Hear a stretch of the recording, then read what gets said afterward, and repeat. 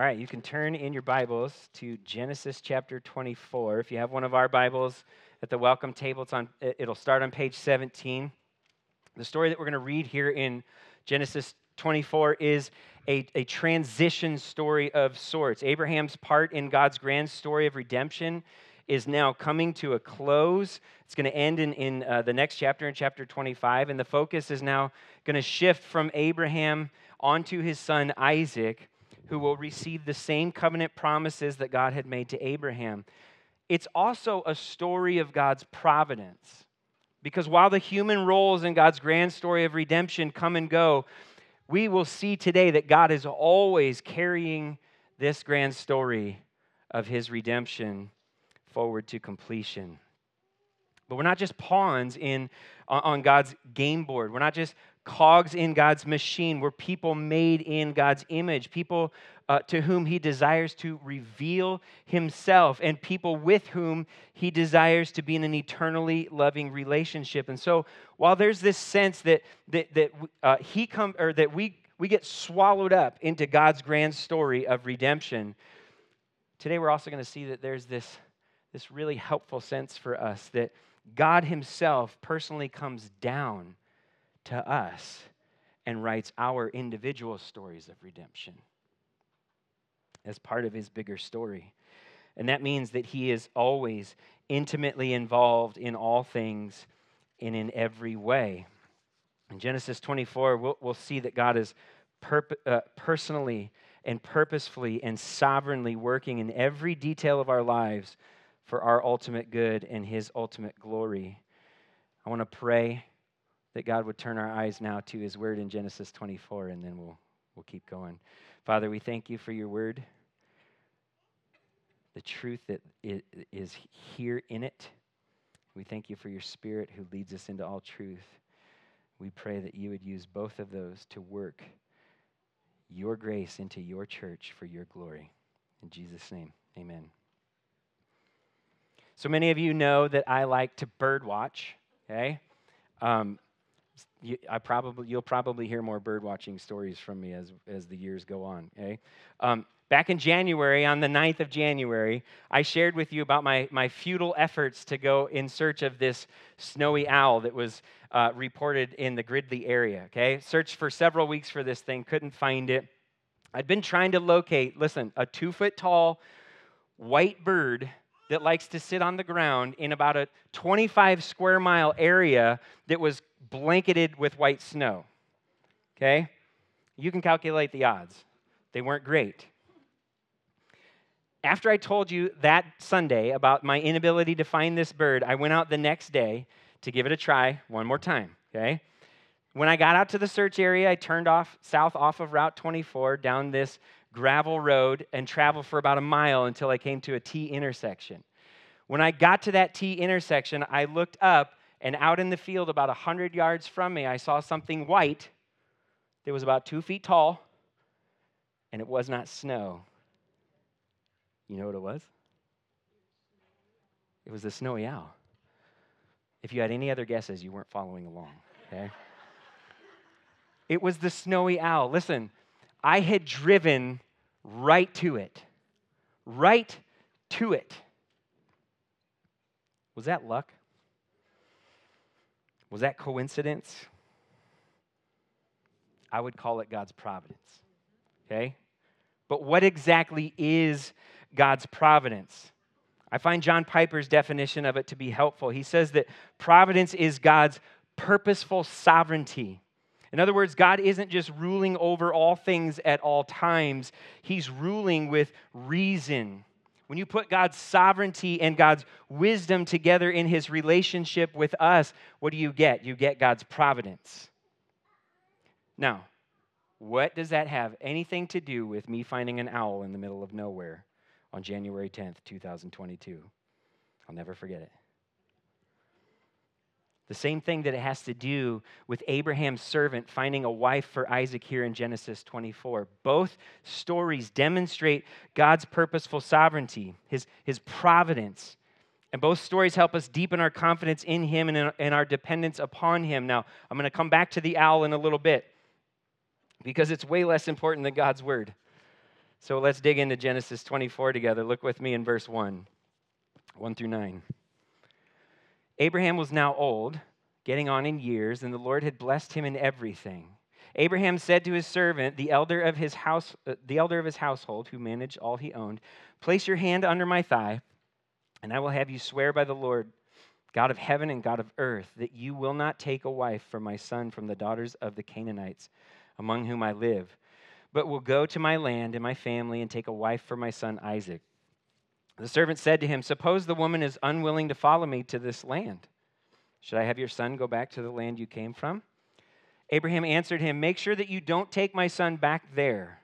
The Lord, the God of heaven, who took me from my father's house and from my native land, who spoke to me and swore to me, 'I will give this land to your offspring,' he will send his angel before you, and you can take a wife for my son from there.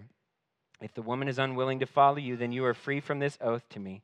But don't let my son go back there."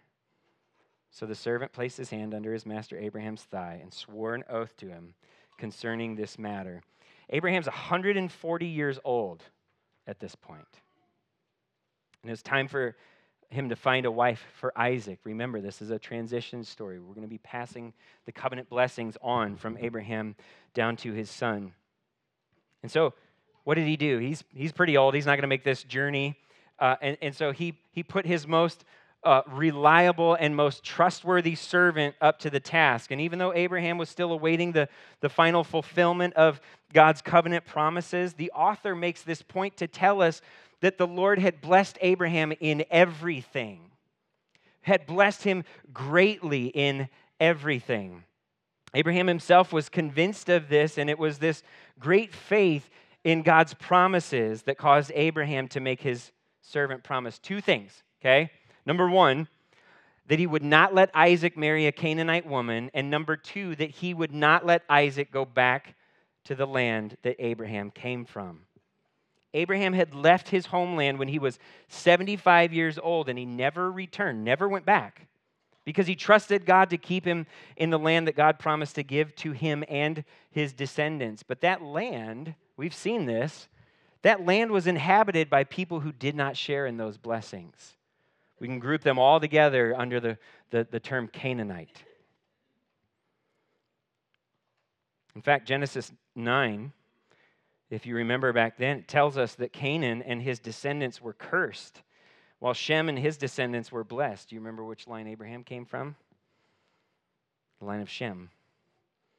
Abraham believed God's promise to bless his son and his descendants and to bless the world through one of his descendants. And so Abraham did not want Isaac marrying anyone who was cursed and corrupt and excluded from those covenant promises.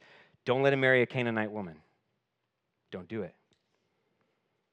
But he also didn't want Isaac to go back to the land that Abraham had come from, because he knew that the promised land was their home. The promised land was the land that Isaac would inherit. The promised land was Isaac's home, just as it was Abraham's home. God had sworn to give them this land. And so Abraham himself refused to go back to the land that he came from when Sarah died. We saw this. Was that last week? Last week or two? Last week. Anyway, it doesn't matter. Look back, okay? We saw this.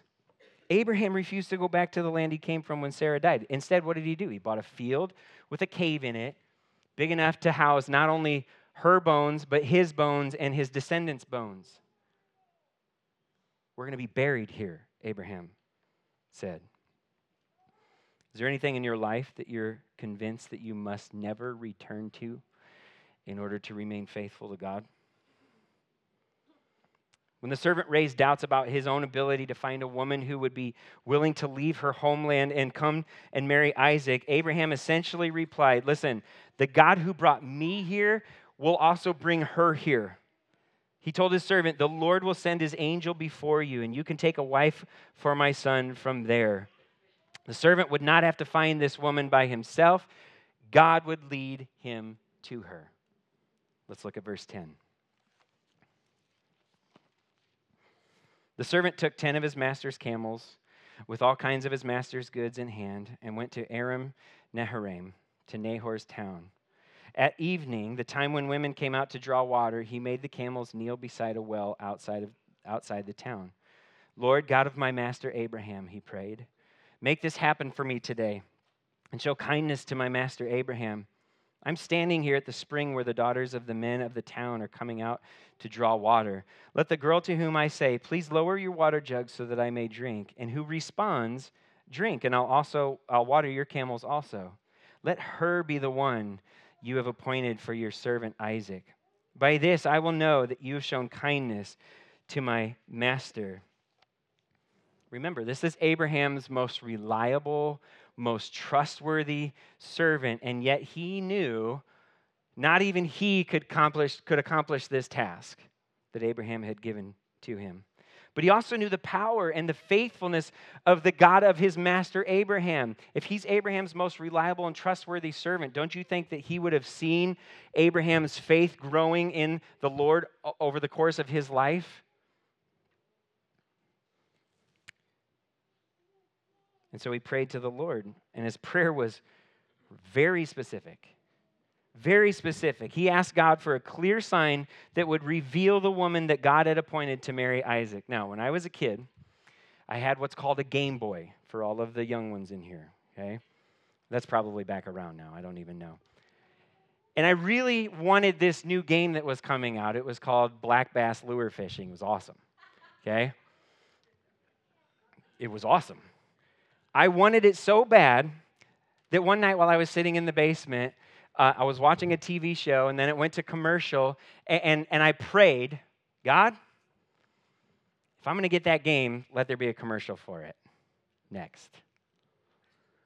I'm not going to tell you what happened, but I got the game. Here's the thing, though. There is a big difference between what the servant was asking and what I was asking. The servant was asking for a clear sign that God would provide what God wanted. I was asking for God to provide a clear sign for what I wanted. Here's the thing about merchandising. They tend to show commercials for new products all the time, okay?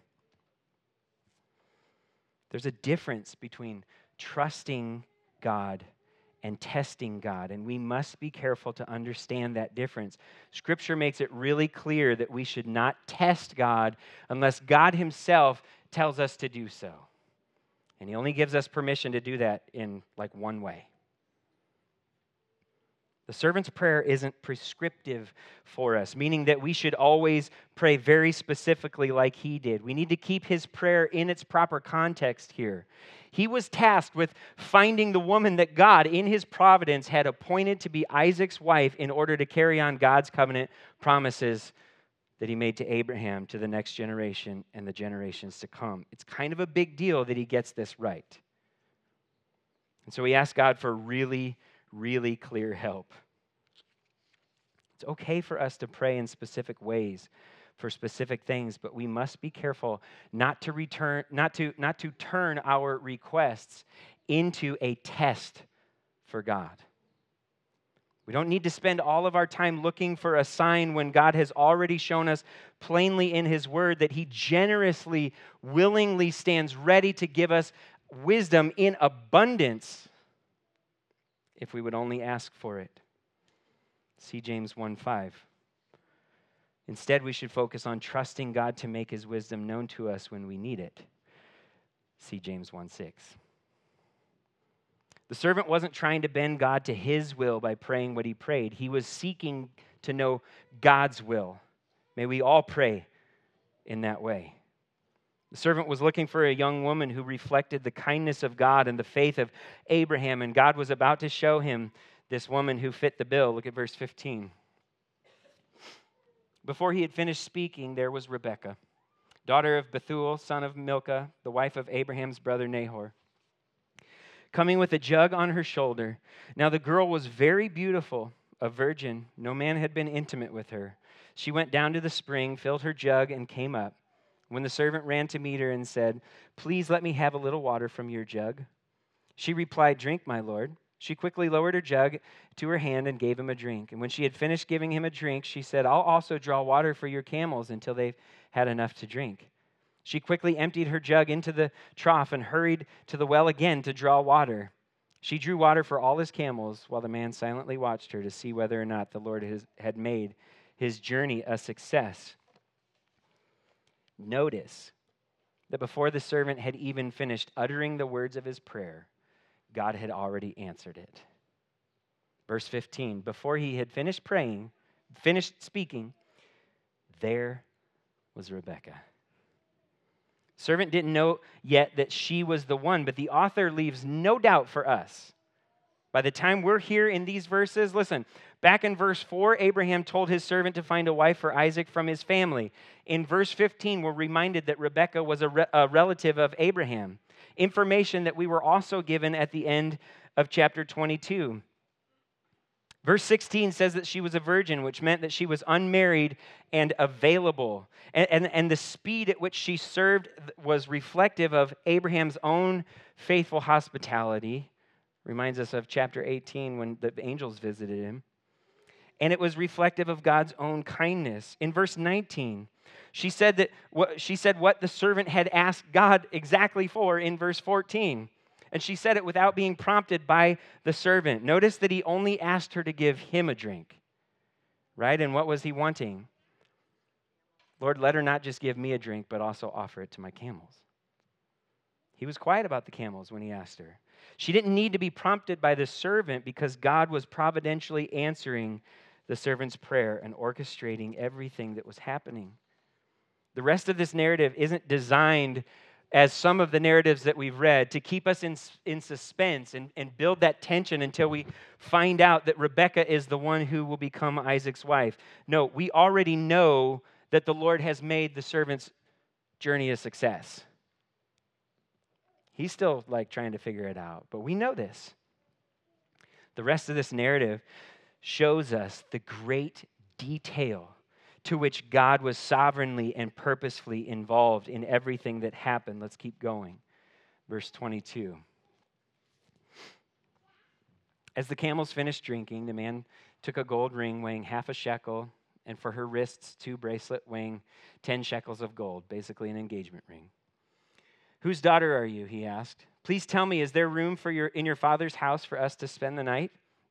She answered him, I am the daughter of Bethuel, son of Milcah, whom she bore to Nahor. She also said to him, we have plenty of straw and feed and a place to spend the night.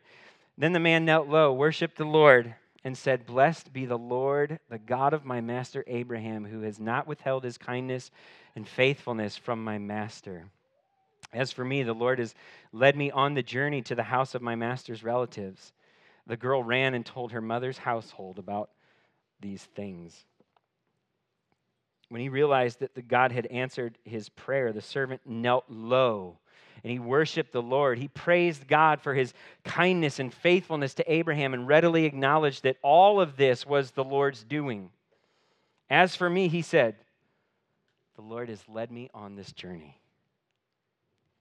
As for me, the Lord has led me on this journey. You know how long that journey was? One way, 520 miles, dragging 10 camels behind you. And you thought vacation in the van was bad, right? 10 camels, not just 10 camels, but 10 camels carrying expensive jewelry, like the gold bracelets and the ring that was mentioned in verse 22, and other expensive gifts to give both the bride and her family once the servant found her. Not once on that 520-mile journey was the servant or any of the men with him or the camels attacked or robbed or detoured off course. And not only that, but when he got to where he was going, the servant found a proverbial needle in a haystack, the one woman who would become Isaac's wife, and he found her on the first try. Was all that luck? Was it coincidence? The servant himself called it God's providence in verse 27. As for me, the Lord has led me on this journey. And he worshiped the Lord who sovereignly and purposefully guided him along the way. Let's keep going. Verse 29.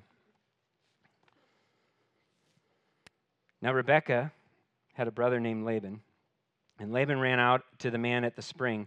As soon as he had seen the ring and the bracelets on his sister's wrists, and when he had heard his sister Rebekah's words, the man said this to me. He went to the man, and he was standing there by the camels at the spring. Laban said, "Come, you who are blessed by the Lord. Why are you standing out here? I've prepared the house and a place for the camels." And so the man came to the house, and the camels were unloaded. Straw and feed were given to the camels, and water was brought to wash his feet and the feet of the men with him. A meal was set before him, but he said, "I will not eat until I have said what I have to say." So Laban said, "Please, speak." Notice the hospitality that Rebekah's brother Laban showed to the servant and all of those that were traveling with him. It's comparable, once again, to Abraham's hospitality when the angels came to visit him back in chapter 18. In verse 50, we're going to see that Rebekah's father Bethuel was still alive, but it seems from these verses that Laban had assumed the leadership responsibilities of the family, so he's going out of his way to show all of this hospitality. When he saw the gifts that Abraham's servant had given to Rebekah, and then he heard Rebekah's own version of the story, what she had to say about it, he went above and beyond to care for the servant as well as the men and the camels that had come with him. But the servant, once they sat down for supper, he would not eat until he got to share his side of the story, until he got to share the whole thing so that they could all see what God had done. He was so convinced of God's providence in this situation that he was more concerned with fulfilling his mission after a long journey than he was with filling his stomach. Look at verse 34. I'm going to read for a stretch here. "I'm Abraham's servant," he said. "The Lord has greatly blessed my master, and he's become rich. He's given him flocks and herds, silver and gold, male and female slaves, and camels and donkeys. Sarah, my master's wife, bore a son to my master in her old age, and he's given him everything he owns. My master put me under this oath: you will not take a wife for my son from the daughters of the Canaanites in whose land I live, but will go to my father's family and to my clan and take a wife for my son. But I said to my master, suppose the woman will not come back with me. He said to me, the Lord before whom I have walked will send his angel with you and make your journey a success, and you will take a wife for my son from my clan and from my father's family. Then you will be free from my oath. If you go to my family and they do not give her to you, you will be free from my oath.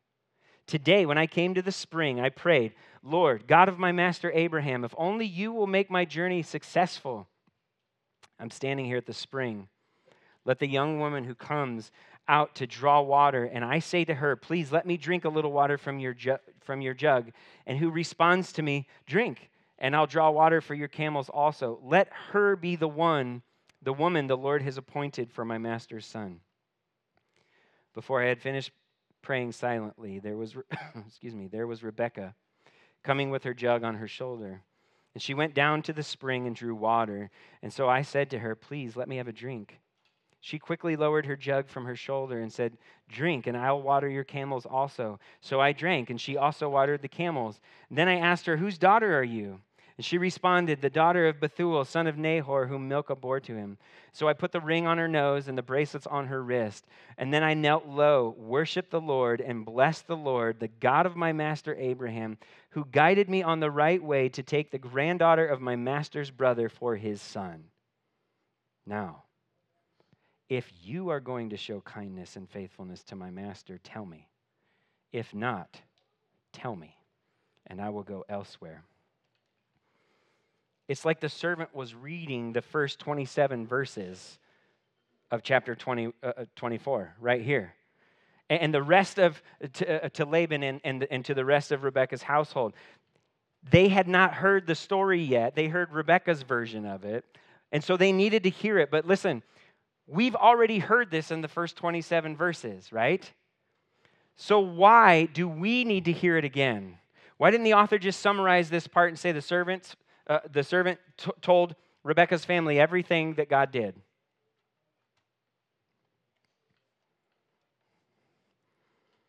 Because he wants to make it glaringly obvious that all of this was God's doing. Listen to the phrases. We get to hear these phrases once again that we've already heard. Phrases like this: the Lord has greatly blessed my master Abraham. The Lord will send his angel and make your journey a success. Lord, God of my master Abraham, if only you will make my journey successful. Before I had finished praying, there was Rebekah. Then I knelt low, worshiped and blessed the Lord, the God of my master Abraham, who guided me on the right way. Do you see God's providence as the servant did? Laban called the servant blessed by God, and the servant was quick to point out that he was but a servant of Abraham, and Abraham was the one who was greatly blessed by God. The servant told Rebekah's family how God had shown his kindness and his faithfulness to Abraham, and he wanted to know right here if they would follow suit. Would they see God's providence as he did? Let's find out. Verse 50. Laban and Bethuel answered, "This is from the Lord. We have no choice in the matter. Rebekah is here in front of you. Take her and go, and let her be a wife for your master's son, just as the Lord has spoken." When Abraham's servant heard their words, he bowed down to the ground before the Lord. And then he brought out objects of silver and gold and garments and gave them to Rebekah. And he also gave precious gifts to her brother and her mother. And then he and the men with him ate and drank and spent the night. Excuse me. It was customary to spend several days with the wife's family before she left to marry the man to whom she was betrothed. And so Laban and Milcah's request here wasn't out of line. They weren't trying to stall or delay. But Abraham's servant didn't want to wait. Didn't want to wait any longer. He bound himself under an oath, remember, to Abraham that he would go and search for a wife for Isaac. And God had so definitively led him to Rebekah and made his journey a success that he did not want to wait to get back to Abraham and fulfill that oath. This is his most trusted and reliable servant. He loved his master. He wanted to go show him what God had done, even though Abraham told him, God will do it. When they asked for Rebekah's opinion, it wasn't to see if she was willing to marry Isaac. It was to see if she was willing to leave early to go back with Abraham's servant. And her reply conclusively answered the question the servant asked Abraham back in verse 5. Remember? He said, "Suppose the woman is unwilling to follow me to this land." Rebekah's answer, "I will go. I will go." Look at verse 50. That last part of verse 58, actually.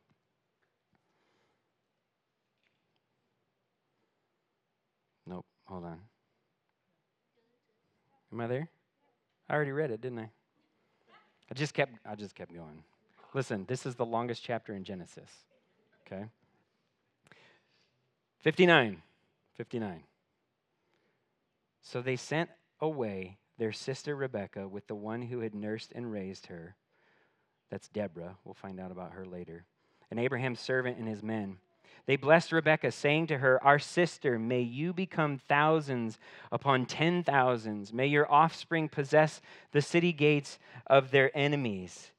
This blessing matches God's promises to Abraham in Genesis 22. Right after God provided the ram as a substitute sacrifice for Isaac, and right before the narrative in chapter 22 mentions Milcah and Nahor and Bethuel and Rebekah. Genesis 22, 15 through 18. Then the angel of the Lord called to Abraham a second time from heaven and said, "By myself I have sworn, this is the Lord's declaration.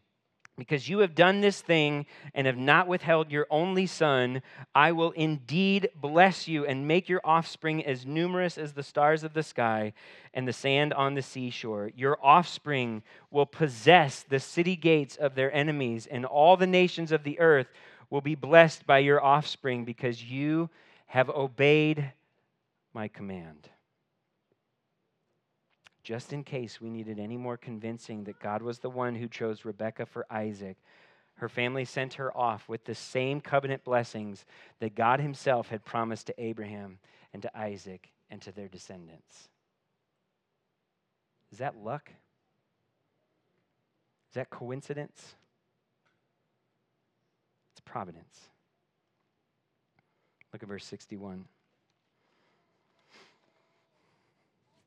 Then Rebekah and her female servants got up mounted the camels, and followed the man. And so the servant took Rebekah and left. Now Isaac was returning from Beer Lahai Roi, for he was living in the Negev region. In the early evening, Isaac went out to walk in the field, and looking up, he saw camels coming. Rebekah looked up, and when she saw Isaac, she got down from her camel and asked the servant, "Who is that man in the field coming to meet us?" The servant answered, "It is my master." So she took her veil and covered herself. Then the servant told Isaac everything he had done, and Isaac brought her into the tent of his mother Sarah and took Rebekah to be his wife. Isaac loved her, and he was comforted after his mother's death. The servant still had to make the 520-mile trip back to Abraham. This time, not only with the camels and the men that had come with him, but now also with Rebekah and the women that left with her and all the expensive gifts that he had brought and then given to her and now will bring back with her. Not once on that 520-mile journey was the servant or any of the men or the women or the camels with him attacked or robbed or driven off course. And what's more, Isaac was also making a trip back to Abraham from where he had been living in Beer Lahai Roi. Do you remember what Beer Lahai Roi means? We learned it back in chapter 16 when God came to Hagar in the wilderness. It means the well of the living one who sees me. It's a pretty providential name for this situation, isn't it? Think of how perfect the timing had to be for Isaac to head back from Abraham from one place and Rebekah to head back to Abraham from another place. It's like one of those math problems nobody likes to do, right? Abraham's traveling at 2.4 miles an hour with 6 camels, and Rebekah is coming, right? Think about all of the calculations, all of the timing that has to happen where they're traveling to the same place from different directions at different times, and they both end up in the same place at the same time. Only the living one who sees them both can accomplish that. I want you to imagine the scene with me for a moment. Now, I'm taking a little bit of liberty here, but I want you to think about this. Perhaps when Abraham's servant and his caravan got into the area, they turned south off the main road and traveled for about a mile down a dirt road and came to a T intersection. And maybe when they got there, Rebekah looked up, and about 100 yards out in the field, she saw someone, but it wasn't Abraham. It was Isaac. And God had driven her right to him. Right to him. When they got to him, the servant told Isaac everything that he had done. This time, maybe as an act of mercy, the author gives us a summary statement. He doesn't need to spell it out in detail for us a third time. Why? Because by now we should already be convinced that God's hand was in this thing from start to finish. And the final verse of the chapter highlights a key event in fulfillment of God's promise to make Abraham into a great nation. It says Isaac took Rebekah into Sarah's tent and took Rebekah to be his wife. So now Rebekah has taken Sarah's place as the matriarch, just as Isaac will take Abraham's place as the patriarch. The covenant is moving on because God is continuing to carry out his grand story of redemption. He's moving it forward. But Isaac and Rebekah weren't just pawns on God's game board or cogs in his machine. God loved them and was personally involved in their lives to bring them this blessing. The chapter finishes out with evidence of God's sovereign care and his wise choice. What does it say? Isaac loved and was comforted by a woman that he had just met. Why? Because she was the woman that God had appointed for him, as we heard twice earlier in this chapter. What does all this have to do with me finding a snowy owl? Am I saying that what God did for me was just as important as what God did for Abraham's servant in all of this that we just read? On the one hand, I can and I should answer that question with an obvious no. God's covenant promises weren't riding on him leading me to a snowy owl. On the other hand, God leading me to a snowy owl brought me great joy in his covenant promises, and that is tremendously important to me. Do you want to know why I birdwatch? Because the Bible tells me to. I'm serious. Listen. Matthew 6:26. Look at the birds in the air. There it is. Go get you some binoculars. We should all be bird watchers. That's not all that verse says, though. Look at the birds of the air. They neither sow nor reap nor gather into barns, and yet your heavenly Father, what? Feeds them. Are you not more valuable than they? And then he goes on to talk about the lilies of the field and the clothing that they get from the Lord. And that chapter, or that passage, Matthew 6, finishes out this way. Matthew 6:31 through 34.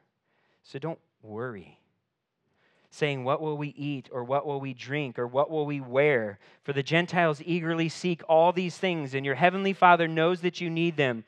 But seek first the kingdom of God and his righteousness, and all of these things will be provided for you. Therefore, don't worry about tomorrow, because tomorrow will worry about itself.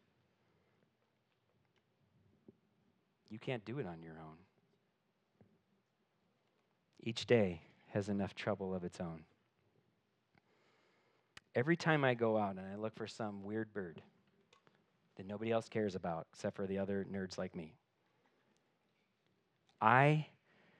whether or not I find that bird, I always see birds. I always see birds. And every time I see the birds, it reminds me to seek something far greater than any bird I could ever find.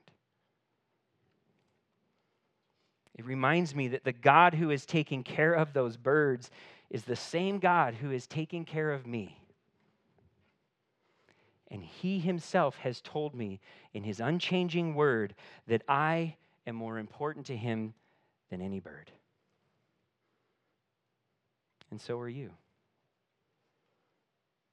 God's providence is the same whether we're looking at it in Genesis 24 or along Route 24.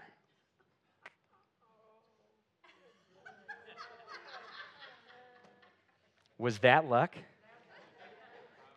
Was that coincidence? God also knows I like wordplay. Listen, in every case, God is working his sovereignty and his wisdom together in his relationship with us to carry out his purposes for our ultimate good and his ultimate glory. There is no moment in your life, big or small, in which God does not exercise his divine providence. Think about all the events that happened in your life last week. Just go back to yesterday for a minute. Can you see God's providence there? It would be a good exercise. Sometimes it's strange providence, where it feels like God isn't really there or doesn't really care. Sometimes it leaves us with more questions than it does answers. Sometimes in God's providence, we don't actually find something, we lose something. But that's why he's given us his word. That's why we have Genesis 24 and thousands of other examples between here and Revelation.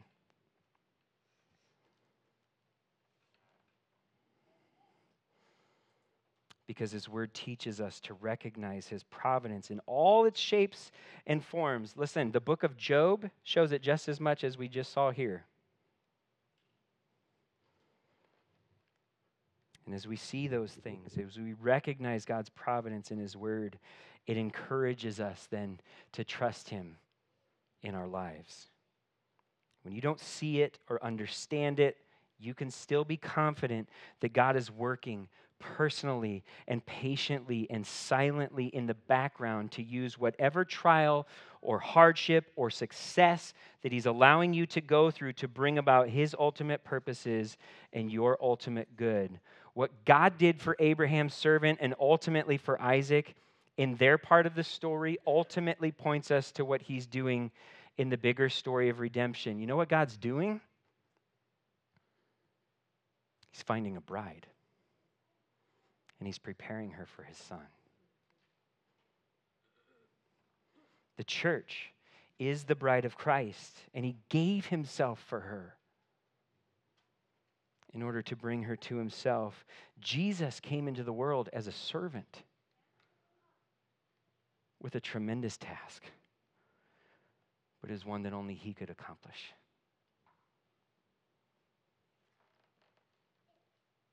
And in the ultimate display of God's providence, Jesus offered himself up for us as a sacrifice for our sins so that we could be forgiven and cleansed and found once and for all. And he rose from the dead so that we could be united to him forever in eternal life. And one day soon, he's coming for his bride. He's coming for his bride. John Piper wrote a book providentially called Providence. And in that he wrote this: the death of the Son of God ransomed a people for God from every tribe and language and nation.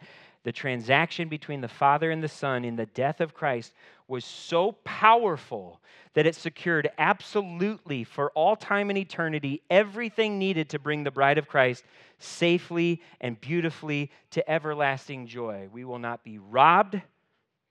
We'll be attacked, yes, but we will not perish. And by God's grace, we will not be detoured.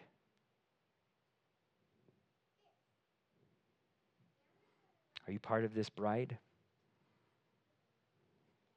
Have you been reconciled to God through Christ? Have you received forgiveness for your sins and eternal life in him? Perhaps you're trusting in something or someone other than Jesus. Maybe you're trusting in yourself. Maybe you don't know who you can trust or what you can trust. Let me just ask you this.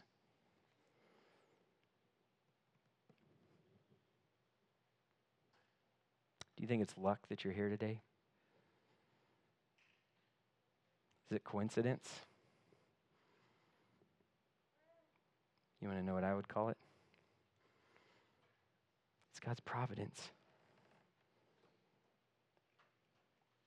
It's God's providence so that you would see the trustworthiness of his word and experience his grace through his Son. God has sovereignly and purposefully led all of us from every direction here today to this spot at this time together.